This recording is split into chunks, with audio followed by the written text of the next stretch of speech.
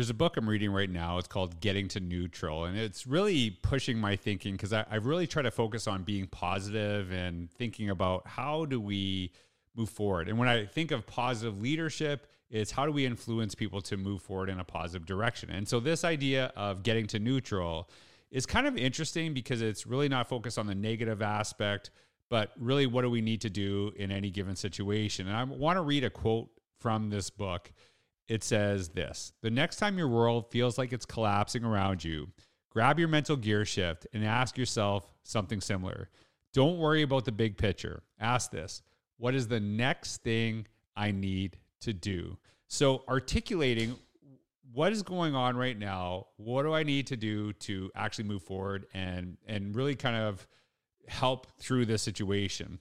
I remember when COVID first happened and, like the rest of the world, March 2020, everybody's world changed. And I was really terrified because I've been speaking, traveling, and all of a sudden that's ending. And watching all my events being canceled and thinking like, what am I going to do now?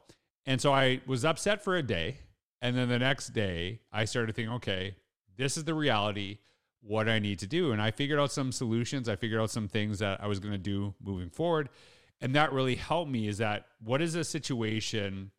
What is the next right thing to do? And this is why I really enjoyed this conversation with Dr. Donya Ball. She's a superintendent in California, and she actually wrote a book called Adjusting the Sales, which is really talking about how do we actually, when we're dealing with issues in leadership, how we're dealing with, bad times in education, what is the next right thing to do? So I really appreciate the conversation. Donya, like myself, is the child of immigrants. And really, I really thank my parents for putting this mindset into me, understanding there's opportunity, even an obstacle. And I could see that in the way Donya talks about her father. And I thought that was really powerful part of the conversation. So I'm so appreciative that you're here today. I know you're going to learn a lot from Donya, just like I did from this conversation. Welcome back to another episode of the Innovators Mindset Podcast.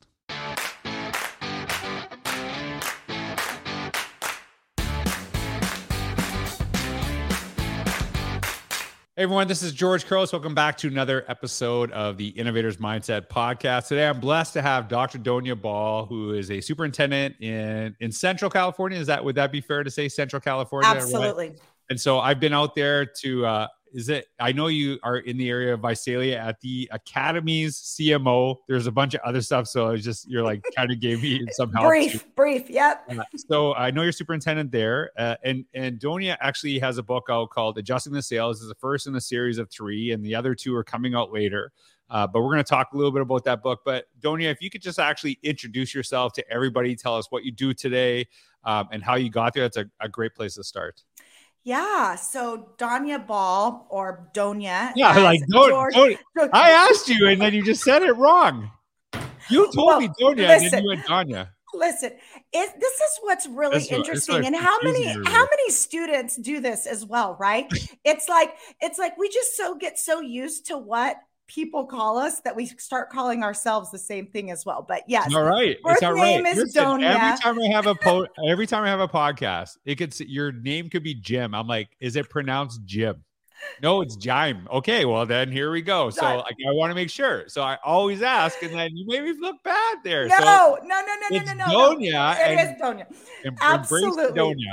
Absolutely. And as you said, I'm currently a superintendent of phenomenal charter schools in Visalia, the Academy's charter schools, TK through 8th grade. And, just like a lot of other leaders, I really started out as teacher and progressed through the administrative roles. And what's really interesting is that this current role that I'm in right now, it was not something that I even saw on the horizon. I think, like a lot of leaders, sometimes doors close for certain opportunities. And sometimes actually, and even in my case, there's heartbreak when doors close. And at the time, you look at it like, oh, goodness gracious, I didn't see that coming. And yet then it can lead to beautiful destinations, which is really what I'm experiencing now in this role as superintendent. I love that. And that's something that I've really learned. And we were talking before the podcast, because you are close to Fresno. Yes. And I actually was on track to become a basketball coach. I love basketball. I'm wearing my Orlando Magic stuff right now. I tend to wear basketball stuff every single day. And I was super bummed that I didn't get it, even though it looked like I was going to get that job. And this is, my second or third year. Mm-hmm. And you think that's kind of the end of the world, but I so appreciate the work that I'm doing today and where I've gone. And I think a lot of times when those doors close for us, and it sounds really cliche, you do have to find those other doors that open. How did that, when you say that, like, kind of what's the backstory? Like, why do you see the world that way? Like what door closed for you that has led you to what you're doing today? Yeah. Well, I think first off, it came down to before I even experienced rejection or being passed up, right? Mm-hmm. My dad, who was born in Iran during a very different time, mm-hmm. came to the States, and he really had that mindset, and I think instilled that in my brother and I about overcoming obstacles, right? And some people, I think, just have that drive where no matter how big the mountain is, we're going to figure out a way, whether it's around or over, right? We're going to figure out a way. And so I think a lot of it had to do with just that mindset growing up from my father. But regarding like the specific situation, and actually this actually inspired much of writing the first book, Adjusting the Sails, was experiencing the heartbreak of being passed up. And I was it was a trajectory. I was in a smallish district, and I was assistant superintendent for 5 years. And it was like I was next in line for that superintendent position. Mm-hmm. I had solid relationships, right, with staff, community, with the board. And it was nothing short but shocking. When I applied, I went for it. And, it's a small community. Everybody knows everybody. There was a lot of embarrassment, and just kind of humiliated. Mm. There was some political, of course, when decisions are made like this, right? Some political and, backlash, community revolt. And I, at the time, thought to myself, okay, I have two choices here. Number one, I can stay and I can be victim to a district that says, we don't want you, but still stay. Right. Or I can pick myself off the ground, because during those first few days, George, as I'm sure that you, and I know certainly other leaders have experienced, you're in this deep, dark place of, my world's been turned upside down and I don't even know really what my purpose is, because I thought my purpose was being here. Right. And now that I'm being told it's not, I got to kind of redefine things in my own mind. And so that's where I was like, okay, I did the grieving, I did the crying, I did the, the behind the scenes, just outright pissed off piece. And then once I got to that point of I can't stay, but I don't know where, mm-hmm. it was like the opportunities just kept coming. Right. And I picked where I'm currently at, the charter schools, and it has been absolutely phenomenal. But I wouldn't have even had the opportunity to write, to speak, to do these other things if I would have been in that role of superintendent in that district. It just wouldn't have happened. It's amazing. I have a very good friend, and if that friend is listening right now, text me that you're listening, because that went through exactly the same thing that you're talking about. And they were by far the best person for the position. And it was like the politics and not focus on what is best for the school district, what's not best for the teachers, but what makes the board look really good, or there may be fear of some, that happens, and it's unfortunate. And I think that sometimes it's a sign that hey, it's time to go and serve another place. Like when educators say this to me, like, oh, it's really hard to leave these kids, like I've invested so much in them. I'm like, but there are other kids who need support as well. right? Like it's 100%. not, Yep. you're, and within a week, I promise you, you'll be like, wow, I can never leave these kids, right? And that's how we feel because there's a emotional connection to our communities and things like this. But I learned that I don't stay in places where, I think this is a really important aspect. I've been talking a lot about this over the last couple of years. Specifically, there is a difference between the idea of being valued and feeling valued. And if leaders don't actually make that connection between the importance that people feel valued, you can say all you want, but when you develop them, and I can't remember the book, but I read it, said you should never hire someone externally to a leadership position unless they are 30% better. Now, how you measure that than anybody else, because there's all those things you have to teach them about the culture, about the community and things like that too, that if they're not like head and, shoulders way better than anybody else, then it doesn't really make sense to do that. Yeah. So I really appreciate you sharing that story. And I know specifically people that I've connected with that have felt passed over and not for the right reasons, right? Right. And I've seen that too. Well, and what's super problematic about this entire topic is that we just don't talk about it. There, because of the shame and because of the, the shock factor or whatever. But this is what's super interesting is that after the book came out and I devoted a chapter just to this topic of being passed up, because this is one of the storms that every leader, and if they haven't experienced yet, they should start preparing themselves mentally that this absolutely could happen within their career.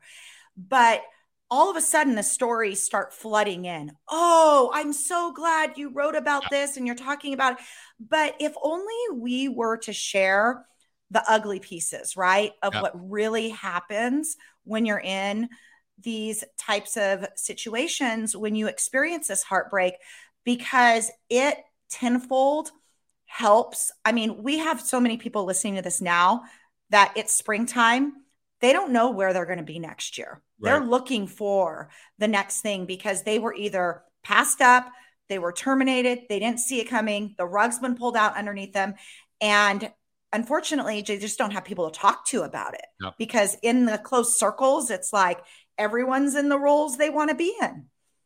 Yeah. And I think that as harsh as this might sound, the importance of having loyalty to yourself and your family overrides to a district or a school. 100%. Because at the end of the day, they make their decisions and you have to make your decisions on what brings you happiness, what brings you purpose, where you feel valued. That really, really matters. And the one thing I am not okay with is you hating where you're being and staying there and complaining. Yes. Just go. Like it's just go. And I think that's, I think you and I have a similarity in story because you talk about your father being an immigrant from Iran. My parents were immigrants from Greece and probably very different time frame. And sometimes when I hear people complain about stuff, I'm like, you have no idea like what my family went through. Yes. And when I say my family, I'm not talking me. I'm talking about my mom and dad. Totally. And how grateful they are for the opportunities that they were provided, coming over to North America compared to where they had. And they had a mentality to seek out opportunities to, kind of put themselves in a situation where they could really, really grow and get better. And they came here with nothing. Like literally, exactly. I think my dad had $20 in his pocket. So when you look at that and you look at your family, how is that really kind of supported you, not only in your superintendent career, your leadership career, writing books, but, just maybe your overall thinking? How does that, that family situation really help you? Yeah. Well, my dad and actually that entire family, because they really fled a country that was going through some major turmoil and was in transition. They couldn't stay and feel like they were safe. So that in itself was a very unique situation. But once here, and like you were saying, like your parents putting in the insane amount of work to become successful, to provide for the family, it instilled the mindset for me that it does not come easy. Nothing comes easy. And unfortunately, we, you know, I'll be, and this is what probably something that is most irritating to me when I talk to people is they want to cut corners. They want to get from A to B, but they want to do it in a way where it waters things down or it's easier. Mm-hmm. And that, I think, because of my dad's mindset of you got to grind, you got to put in the time in order to get from point A to point B. And we want it to be stellar. This plan, this implementation, we want it to be amazing. And cutting corners and, you know, being smart and strategic and saving time, that's one thing. But unfortunately, there's a lot of people out there that they just want to make it easy for themselves to make the easy money or just to rush through it to be done, to check off the list.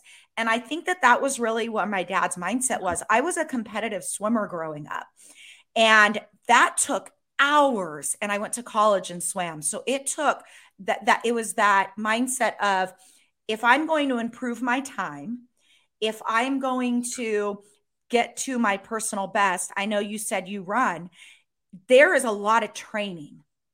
There's a lot of goal setting. There's a lot of feedback, right, that you get from a coach or others to say, you got to tweak this, you got to tweak that. And there's adjustments that are made along the way in order to be the best that you can at whatever that is. And I think that mindset that my dad really instilled on me, both my parents actually, when I was younger, I really have transferred over into that leadership realm. You know, it's funny because I typically schedule these podcasts so I can always have some time to work out in the morning. Yeah. And I've worked my butt off, and now my pace was once what my sprint was, right? Yeah. On the treadmill and things like that. And I appreciate that. There's a quote from Jim Valvano's father. Jim Valvano, he passed away of cancer. He was the first award for the ESPY Awards. It's one of my favorite speeches of all time. And he said something in a different speech that I'll never forget. He said his dad told him that hard work does not guarantee success, but lack of hard work guarantees no success. Yes. And that is one of my favorite quotes I love of all time. And people get mad at it, and I'm like, doesn't make it any less true. Like, you can get bothered by it, but it is, it is a reality. There is so much opportunity here, and it really has instilled in me. Now let's talk about your book, Adjusting the Sales. Now, you told me a little bit about it on our last podcast, but you talked about kind of some of the big problems that happen in administration and leadership and how to deal with them. And, I was joking around that you probably predicted, you didn't predict the pandemic, but to some aspect, there's still kind of a theme that was there that would have helped people through that as well. So tell us a little bit about the book and, kind of what the hope of that book is in the first place to help leadership. Yeah. So, before I actually set out to write the book, as I was living the experiences of a site leader, as an assistant principal, as a principal, right? I feel like I was doing a really good job at the time of not necessarily formally documenting, but remembering all of these crazy storms that were happening year after year. And, everyone says leadership is lonely at the top, whatnot. But as I started kind of going from year after year in leadership, I thought, what I want to do is I want to write a series that is entirely relatable to anyone in any leadership position, because these are the most critical storms that every leader is going to encounter at some point in their career. So the first book, Adjusting the Sales, for example, starts out right off the bat. Chapter 1 is called Adjusting to Your Unpopular Position, right? So you make the transition from teacher to leader, and you're used to being adored, liked by students, by parents, right? And all of a sudden, bam, right out of the gate, you're now hated. You've changed. You've changed. You've changed. You went to the dark side. Yeah. It actually, the name of the chapter is Haters Gonna Hate, adjusting to your unpopular position. Right. And so, but nothing really prepares you for that. Right. It's like, you just have to go with your gut and you're like, okay, I'll talk to some people about this, but it is extremely stressful and dramatic, all of these situations. And so that was really the inspiration for writing it. The book is written in third person, and I did that strategically. And that is because it's not just my stories, but it's a accumulation of many leaders' stories. And it's connecting to the human heart of all leaders, where it's like, this is like they're in the story themselves. So it reads as if they're dealing with this problem, right? I mean, as much as I'd like to say people want to just hear about Donya's leadership, challenges, Donya's leadership challenges. It's more of I want leaders to feel like they are in it. And that's really what the feedback has, is that that's kind of the art and craft of writing, is making sure that there's that you're connecting, right, to the leaders and to the readers. And so it's been super fun to be able to kind of take this risk. So this is airing. We were recording this in April. It's probably around May or June when this is, people are listening to this right now. Yeah. And I guarantee you some people are making the transition to an admin position, to a coaching position. To be honest with you, probably a bunch of people are saying, I'm out of education totally. Right? Exactly. There has been mass exodus. Okay. And I'm like, listen, if you're not happy, that tells people something. And I think if there's a mass exodus, I actually don't think it's the worst thing, because when a bunch of people say like, we're not putting up with this anymore. Yeah. Then people have to like, okay, well, we got to create an organization that people want to be a part of. So I think so what advice would you give to someone making a transition to a leadership position or a new position as they, first enter it? So, we talked about this a little bit before, we hit record, and that is that in leadership, without a doubt, you are going to be involved with highly, highly stressful and, I would say, controversial issues, right? But the community that you're serving, the staff that you're serving, they're looking at you for steadfast consistency. And so my number one advice is that you are going to need to have the cojones, and I hope I'm allowed to say that on here, and I use that word in my book in chapter 1, to be able to stand up for what's right, even if it's an unpopular decision.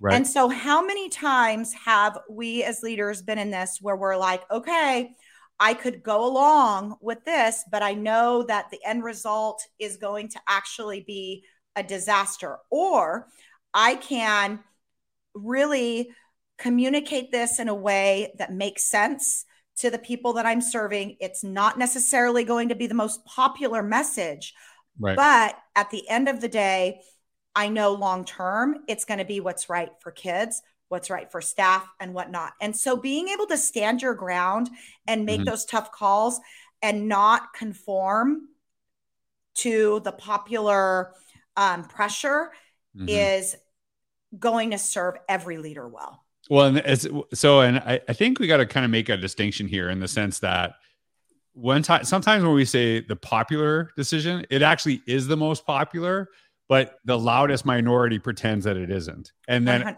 people are so terrified of that.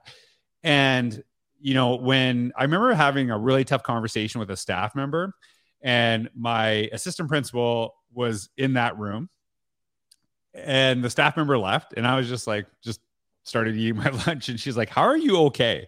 I said, because my focus is to ensure that we are doing what's best for our kids. And so because I kept that in mind, I'll be able to sleep no problem tonight. Like I'll be fine. Yes. Once I start getting my ego in the way and it's about me being right and me looking good, that's when I start to lose sleep. And I think it's actually the weird thing. It's about putting your ego aside, doing what's right. And more times than not, doing what's right will actually be the popular opinion, whether that's stated or not. Because I think a lot of people, and sometimes people need just to stand up to the loud, obnoxious people that don't necessarily aren't doing the right thing, but it is their ego getting in the way, right? And they want to make sure that because they feel they can kind of, like there's a lot of bullies out there that don't act like they're bullies because they just pretend they're right, but they're still bullies in some ways. And so I think that's a really important aspect. So I love that advice. Okay, so we're talking about transitioning into a new position. What's some advice you give to people, going into summer, right? And going into a little break, right? Not worrying about the work, but just for themselves. What's some advice you'd give them? Stay true to the things that you love. And so a lot of people think of summer as like, okay, now this is, break time, no work time. And we just know that that's not the case. So when summer hits, actually, most of the work is getting done for you're reflecting on what worked, what didn't work from the past year. And now you're planning for the current year. So summer is one of those interesting times that a lot of the perception is like, oh, we're just off. But actually, that's when the majority of the behind the scenes work has to take place, is during that time. And so being able, though, to gift yourself those days of being able to have that self-care, that thing is like, for example, where my daughter is graduating from high school this year. Thank God she needs to graduate and do her thing. There's some kids, George, I don't know. I think yours are younger, where it's like, and I've told her this, where you cry and you're depressed when they leave. I think that leaving is going to be a good thing for her. I'm ready. She's ready. But we're going to, take a family vacation this year, and which we don't always get. Yep. And I am so looking forward to having that disconnect time, because I'm probably disconnect maybe 10 days out of the year. Right. And so having that summertime to truly disconnect, to still feel like you're insanely productive behind the scenes. I love that feeling of we have accomplished so much and we're reflecting from what worked, what didn't work, and we're planning for improvement for next year. But at the same time, I have like this awesome time to just totally decompress with family, with friends. To me, that's the perfect summer. And I hope that more leaders, more people are able to have that type of summer. Right. And it's kind of like, professional athletes, right? If you constantly just push yourself, you will get injured. And it's, just physically, but the thing with educators, I think it can be mentally and emotionally. Yes. Right. Maybe they don't have a broken leg from working too hard, but then they have a breakdown, right? And that can happen. So I love that. So Donya, thank you so much for being on the podcast. Awesome. Everyone that's listening, I know the book Adjusting the Sales is going to be really helpful. And I think a lot of leaders, a lot of educators are dealing with a lot of adversity and kind of having those solutions, and I don't think you say like, hey, if a pandemic happens, here's how you solve it. But really kind of looking at that big picture, and being thoughtful of how we move forward. So I really appreciated getting to know you, learn more about you. Say hi to the people in Visalia for me. I had a wonderful time out there, and I know we have some common connections. So I really appreciate your time. But everyone listening, check out Donya's book. Donya, thank you so much for being on the podcast, and all the best as your daughter leaves your home. Oh, it's going to be fantastic. I love it. All right. Thank you, George. Thank you so much. Have a wonderful day, everyone. Thanks for listening. All right. Bye-bye.